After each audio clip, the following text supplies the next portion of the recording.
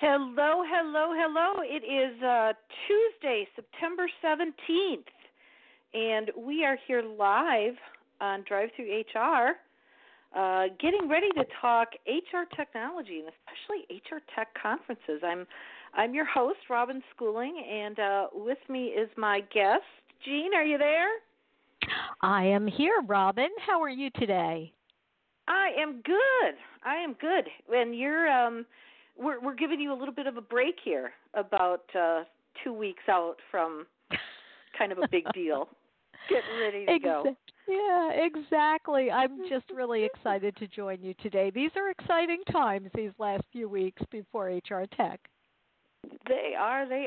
So, but let's kick off, shall we, with a little bit of a tell us about yourself. Let our listeners know, a little bit about you, what you do, how you got to where you are, what you're focusing on. Oh goodness. I'm kind of I probably am best categorized as we won't say a gray beard, but one of the gray hairs in the category. My HR technology career actually goes back to the 80s when I was director of marketing for a company called Insci. And Insci was the granddaddy of the HRMS. And I left there and went to Ceridian and ran product management for their HR product. And took a little detour out into the to the tech world for a while in terms of working at Nortel. And then threw up my hands and said, you know what, I'm going to start a PR agency. And that was a little crazy considering that wasn't my background, but I did have, of course, a strong technology platform from which to work. And it was around the time that, dare I say, that the Internet was becoming commercialized. So it was really good timing. And, of course, since then, I've been at the helm of the Devon Group. And we are a tech agency that specializes in HR technology. And as we had in our blurb on the episode site, you kind of look back at your career and name a big name, as we like to say, right? But an HR tech vendor you've worked with them from the old guard to the startups, and the startup part, which we'll get to in a little bit. I just think that's so exciting when we get the chance to dive into and look what startups are doing. But HR tech. Let's talk HR tech, because we're as we teased a little bit, we're in the countdown here. 2 weeks. Really less than 2 weeks, if you think about it, because some things are kicking off on that Monday. What does the show look like this year? What are some exciting elements coming together? Well, you've touched on something that we are kicking off on Monday. We have a partnership summit, and this will be the first year that we do the partnership summit, so that's a little different on the Monday. And then, of course, on Tuesday, October 1st, shameless plug, we have the Women in HR Tech Summit, and that is the portion of the program that I get to program. I can't begin to tell you how excited I am about this year's program. We have an opening keynote being presented by 3 executives from Workday, our closing keynote of the summit, 4 women from Walmart. We just have amazing speakers joining us for the Women in HR Tech Summit. And then, of course, that afternoon, we kick off the main program.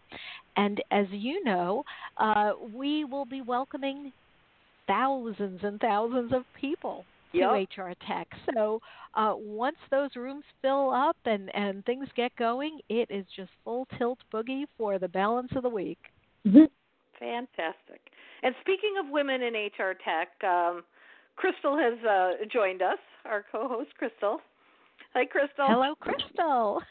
Hello. So great to talk with you today. Hey, Robin. Hey. So, women in HR tech. So this is what, Jeanne? The third or fourth year, huh? I think Fourth year. of the yes, you are fourth correct. year. It's the fourth Wow. year. Mhm. Yeah. Wow. Yeah, and I love that. I love that day, because if I'm recalling correctly, and sometimes these things all sort of blend together over the years, but it seems to me the first year that it was maybe about 2 hours or so of women in HR Tech. Yeah, Exactly. and we moved to the full day. Yeah, and when we did it the first year, I think we had booked a room that would seat 500 people, and we filled the room, and then we had to open a second room and pipe in our speakers, from a monitor, because we were in an overflow situation. Now here we are in year 4. I don't know if you were able to join us last year. Talk about an overflow situation. I mean, we had people. Yeah. This massive ballroom, and we had people standing room, every place you could stand, sitting on the floor, sitting in chairs, sitting on the sidelines of the stage. So the enthusiasm for this particular topic, the gender equality topic, is just off the charts. Why do you think that is, Jeanne?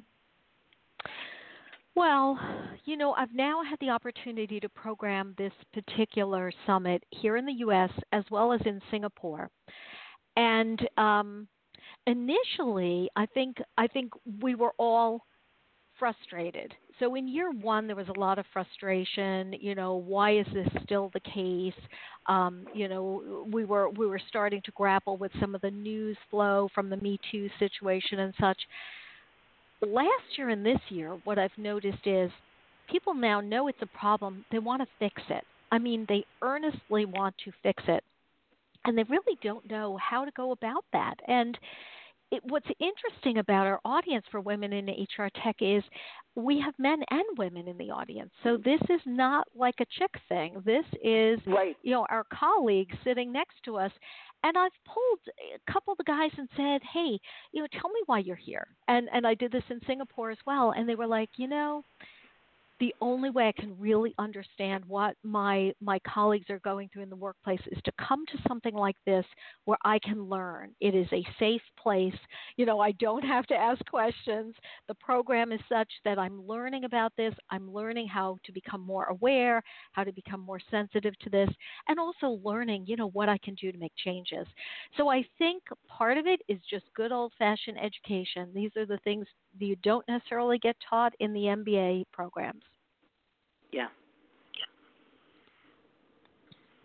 So if I'm in a company and I'm looking at coming to HR tech or women in HR tech, what's going to get me in that room? What should I expect to learn? Why should I spend dollars on this?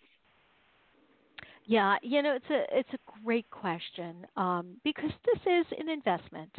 It's an investment of company money, but it's also an investment of time. I mean, I think we all acknowledge that it's difficult to break away and spend a couple of days out of the office and still keep up with, the demands of business. We're all living in a very accelerated business environment. But what HR tech gives you is community, and that's not something you can necessarily create socially. You can certainly start it socially. You can augment it with your social presence, but there is nothing like sitting across the table from people who it might even be working for your competitors, but they share your challenges. They share the same business problems, and they're looking for business solutions. So HR Tech gives you that in a very concentrated format. And we also make sure that we're infusing all of the session content with actionable information. So it's not just like, you're learning theory or learning about things you knew already. You're getting a roadmap that you can go back to your organization and start to make some changes. Mm-hmm. Yeah, and I do have to say, and I think you're right, because one of the aspects of so many of the breakout sessions, especially at HR Tech, is it's Sally, my go-to name, right? Sally HR, who's maybe implemented, ABC product at her organization, and she's in there telling the story of what she did, what problem they were trying to solve, why they chose that particular solution, and how they, whatever the issue is, how we worked through implementation or what our end results were, whatever. It is there's just a lot of good content for the HR practitioners out there. And I'm constantly, for years, I'm always telling, my HR peers, go and start sitting in on those sorts of sessions now. Don't wait until 6 months before you think you want to start, Exactly. looking for a new solution. Go and start observing and absorbing and being part of those conversations 2 years out from when you think you might be looking for a new HCM or whatever. Because our tendency is and I say in HR, but this is probably in any profession, our tendency is to sit and wait until, oh my gosh, now we just put it on the, on the budget or the plan for next year, and now we're going to scramble around to try to find all this stuff out instead of thinking a little more long term. And the HR Tech Conference encourages you really to think long term about those sorts of things.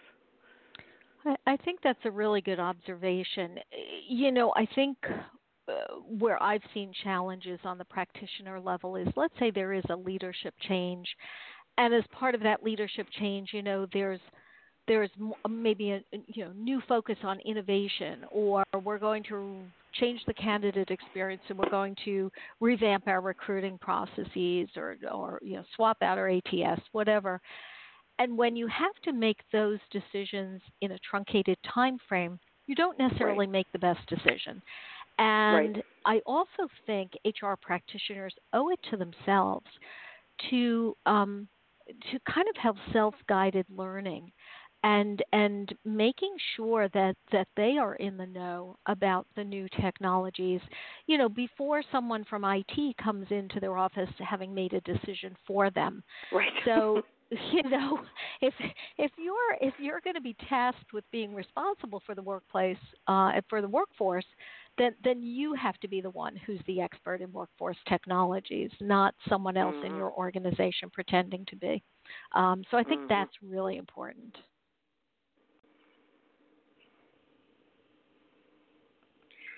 I agree with that. I think it is important. I think we're coming up on just about halfway to the show.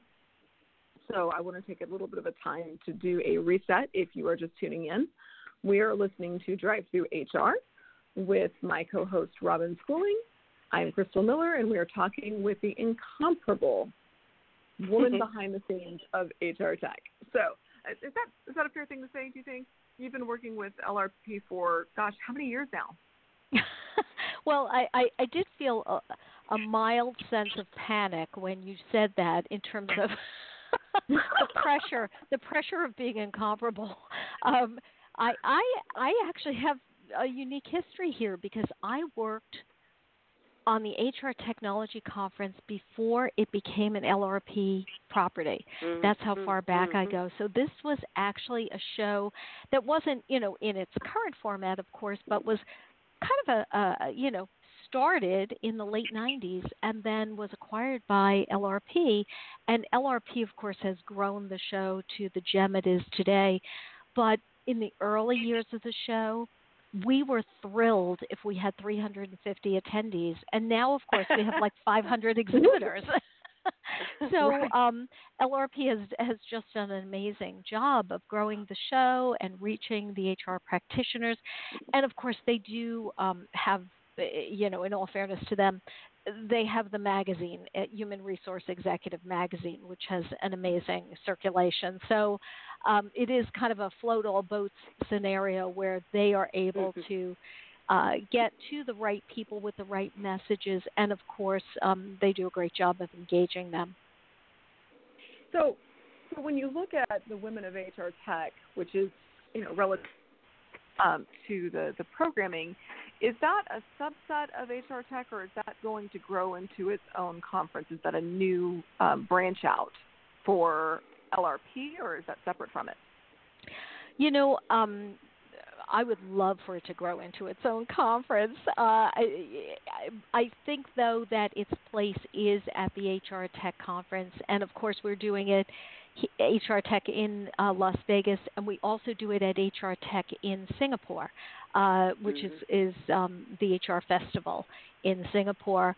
But what we are doing, so if drum roll please, we are starting a new conference called Select HR Tech. It is going to be a smaller event next year. It's going to be June 9th through the 11th at Caesars Palace in Las Vegas.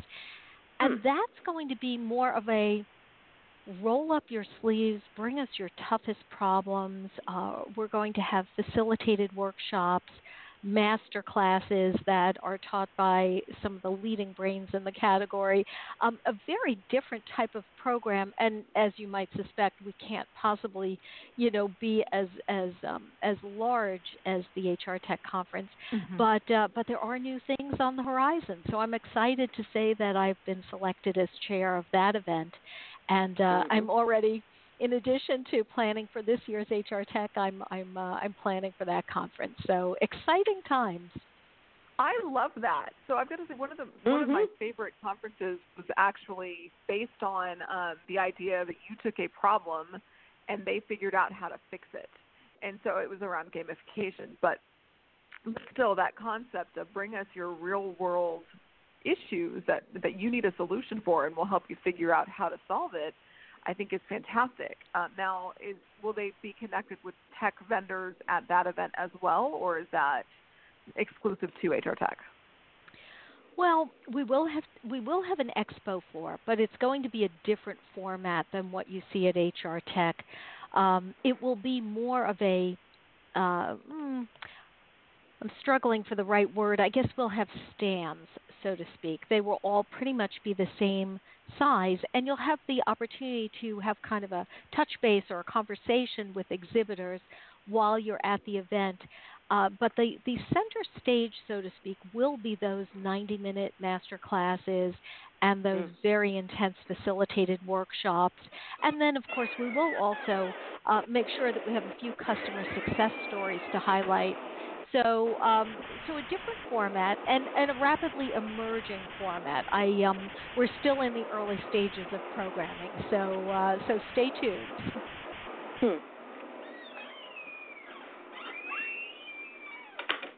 I like that. Startups. I kind of teased it at the beginning of the show, but another aspect that's been very strong at HR Tech for years is the startups, giving them a space, giving them a venue, letting them participate, having the startup competitions and that sort of thing. How have you seen over the years? How have you seen that aspect of the show evolve? So, what a great question, because as kind of an old timer in this category, I can tell you that for many years, nothing changed. We had the HRMS and we had payroll, and then we had the ATS, and we were all so excited that we had applicant tracking systems. I can't even begin to tell you how, we thought that was the greatest innovation ever. And now we have the most amazing technologies and solutions and services, and so much of that is coming out of the startups. And they are successful, of course, because we have now garnered the attention of the private equity and venture capital communities. Yeah. So there's a great deal of investment coming into the category. So I would say that the changes that I've observed in this category just in the last 5 years are mind-blowing, and they will continue to be, on this fast track, because We're looking at artificial intelligence. We're looking at robotics. We're looking at so many interesting things in touching HR now. So, one of the things that the HR Technology Conference has done really well is being responsive to the market conditions. And we have this great Pitch Fest contest. I don't know if you're familiar with it, but we get hundreds of applicants, and then we winnow that list down to 30. And we do, 10, 10, and 10 presenting, pitching their story to expert judges. And then, of course, we have, a grand prize sponsored by the Ronstadt Innovation Fund.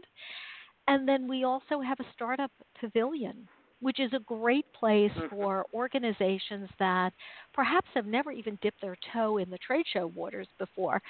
They can, have a stand. They can have signage. They can do demos. And I know the press and the analysts love this portion of the show because they can go over, and oftentimes they're talking directly to the CEO of one of the startups who, is really early stage. So it's very exciting. How do the buyers react to it? I can totally see why analysts and technologists really get into it, but how do practitioners and buyers react to the startup stage? Like, do you see a willingness to invest in technology that's unproven by small and mid-sized businesses, or maybe they're more prone to invest in it and enterprises a little reticent? Like, what are you seeing coming out of that? So I think you've almost answered the question in the question, and that is so much of it is predicated on the culture of the buyer's organization. So some buyers are coming from an organization where they get rewarded for a certain degree of risk in their technology and in their innovation. And then there are other organizations that want to make sure everyone else has gone before them before they try something. So it very much looks like, the early adopters, and then there's that more critical mass in the middle, and then there are always the laggards. And oftentimes in this type of environment, if you're a laggard making an investment toward the end of its cycle, you're putting your company at a distinct disadvantage competitively.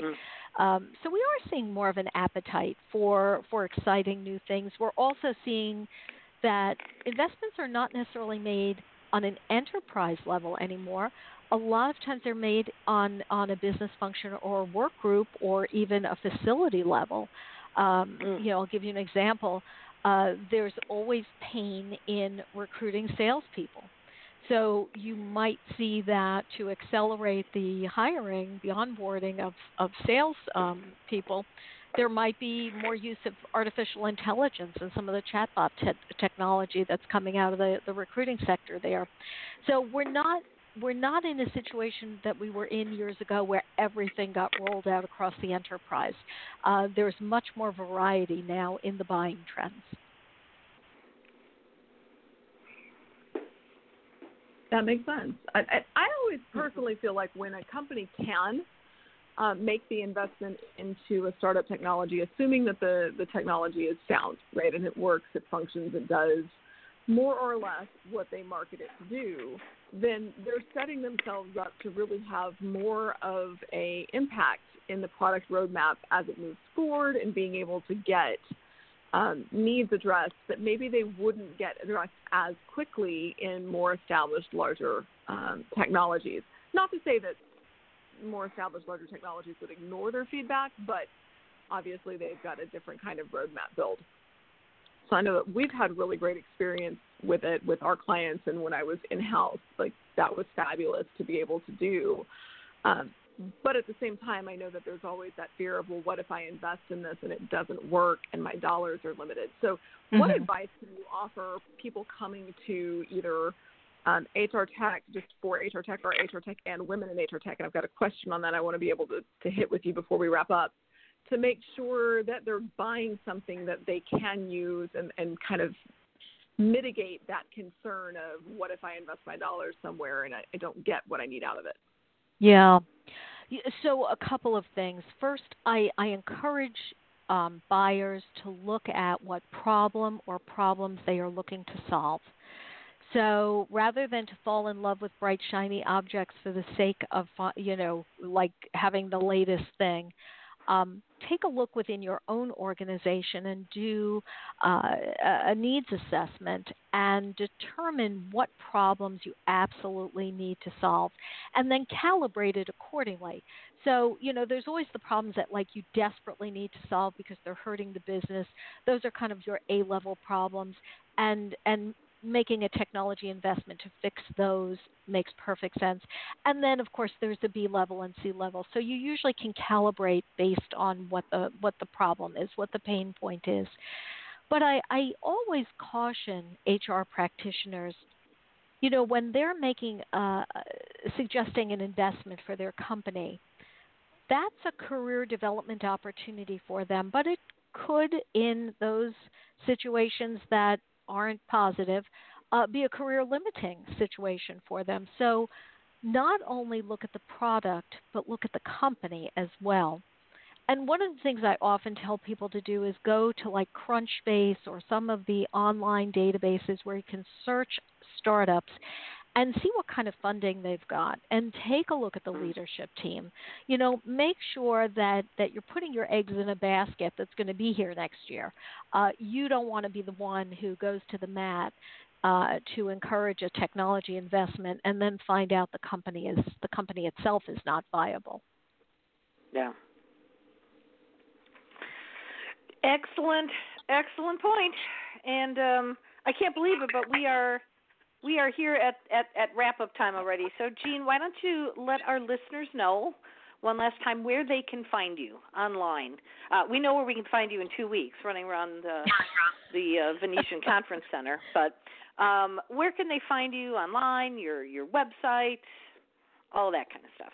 Absolutely. Well, so my website is devonpr.com. So that's DEV as in Victor, ON as in Nancy, PR as in publicrelations.com. I'm on Twitter at Jeanne Achille. And, of course, I'm on LinkedIn and Facebook and Instagram. And you can pretty much find me anywhere, given the nature of my business. We were well connected every time some new channel opened up. And I always look forward to hearing from people. So please reach out and connect if you've got a chance. Fantastic. Well, thank you. Wonderful. Really appreciate you joining us today.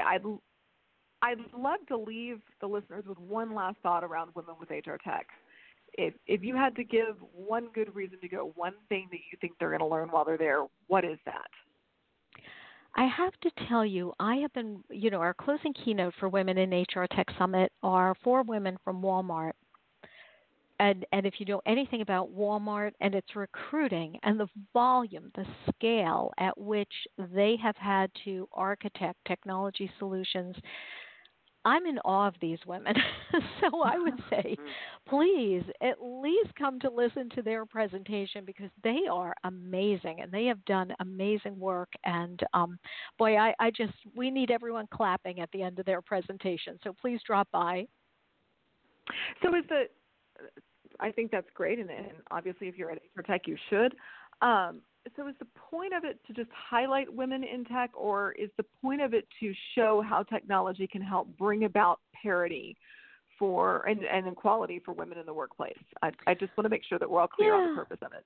Absolutely. It's actually both. But if I were to say, where is it weighed more heavily, it's the latter. It's how to use technology to support your diversity and inclusion programs and what you should be thinking about. And I do want to leave your listeners with one thought. Our presenters at Women in HR Tech are not all women. We have our male colleagues on a number of these panels as well.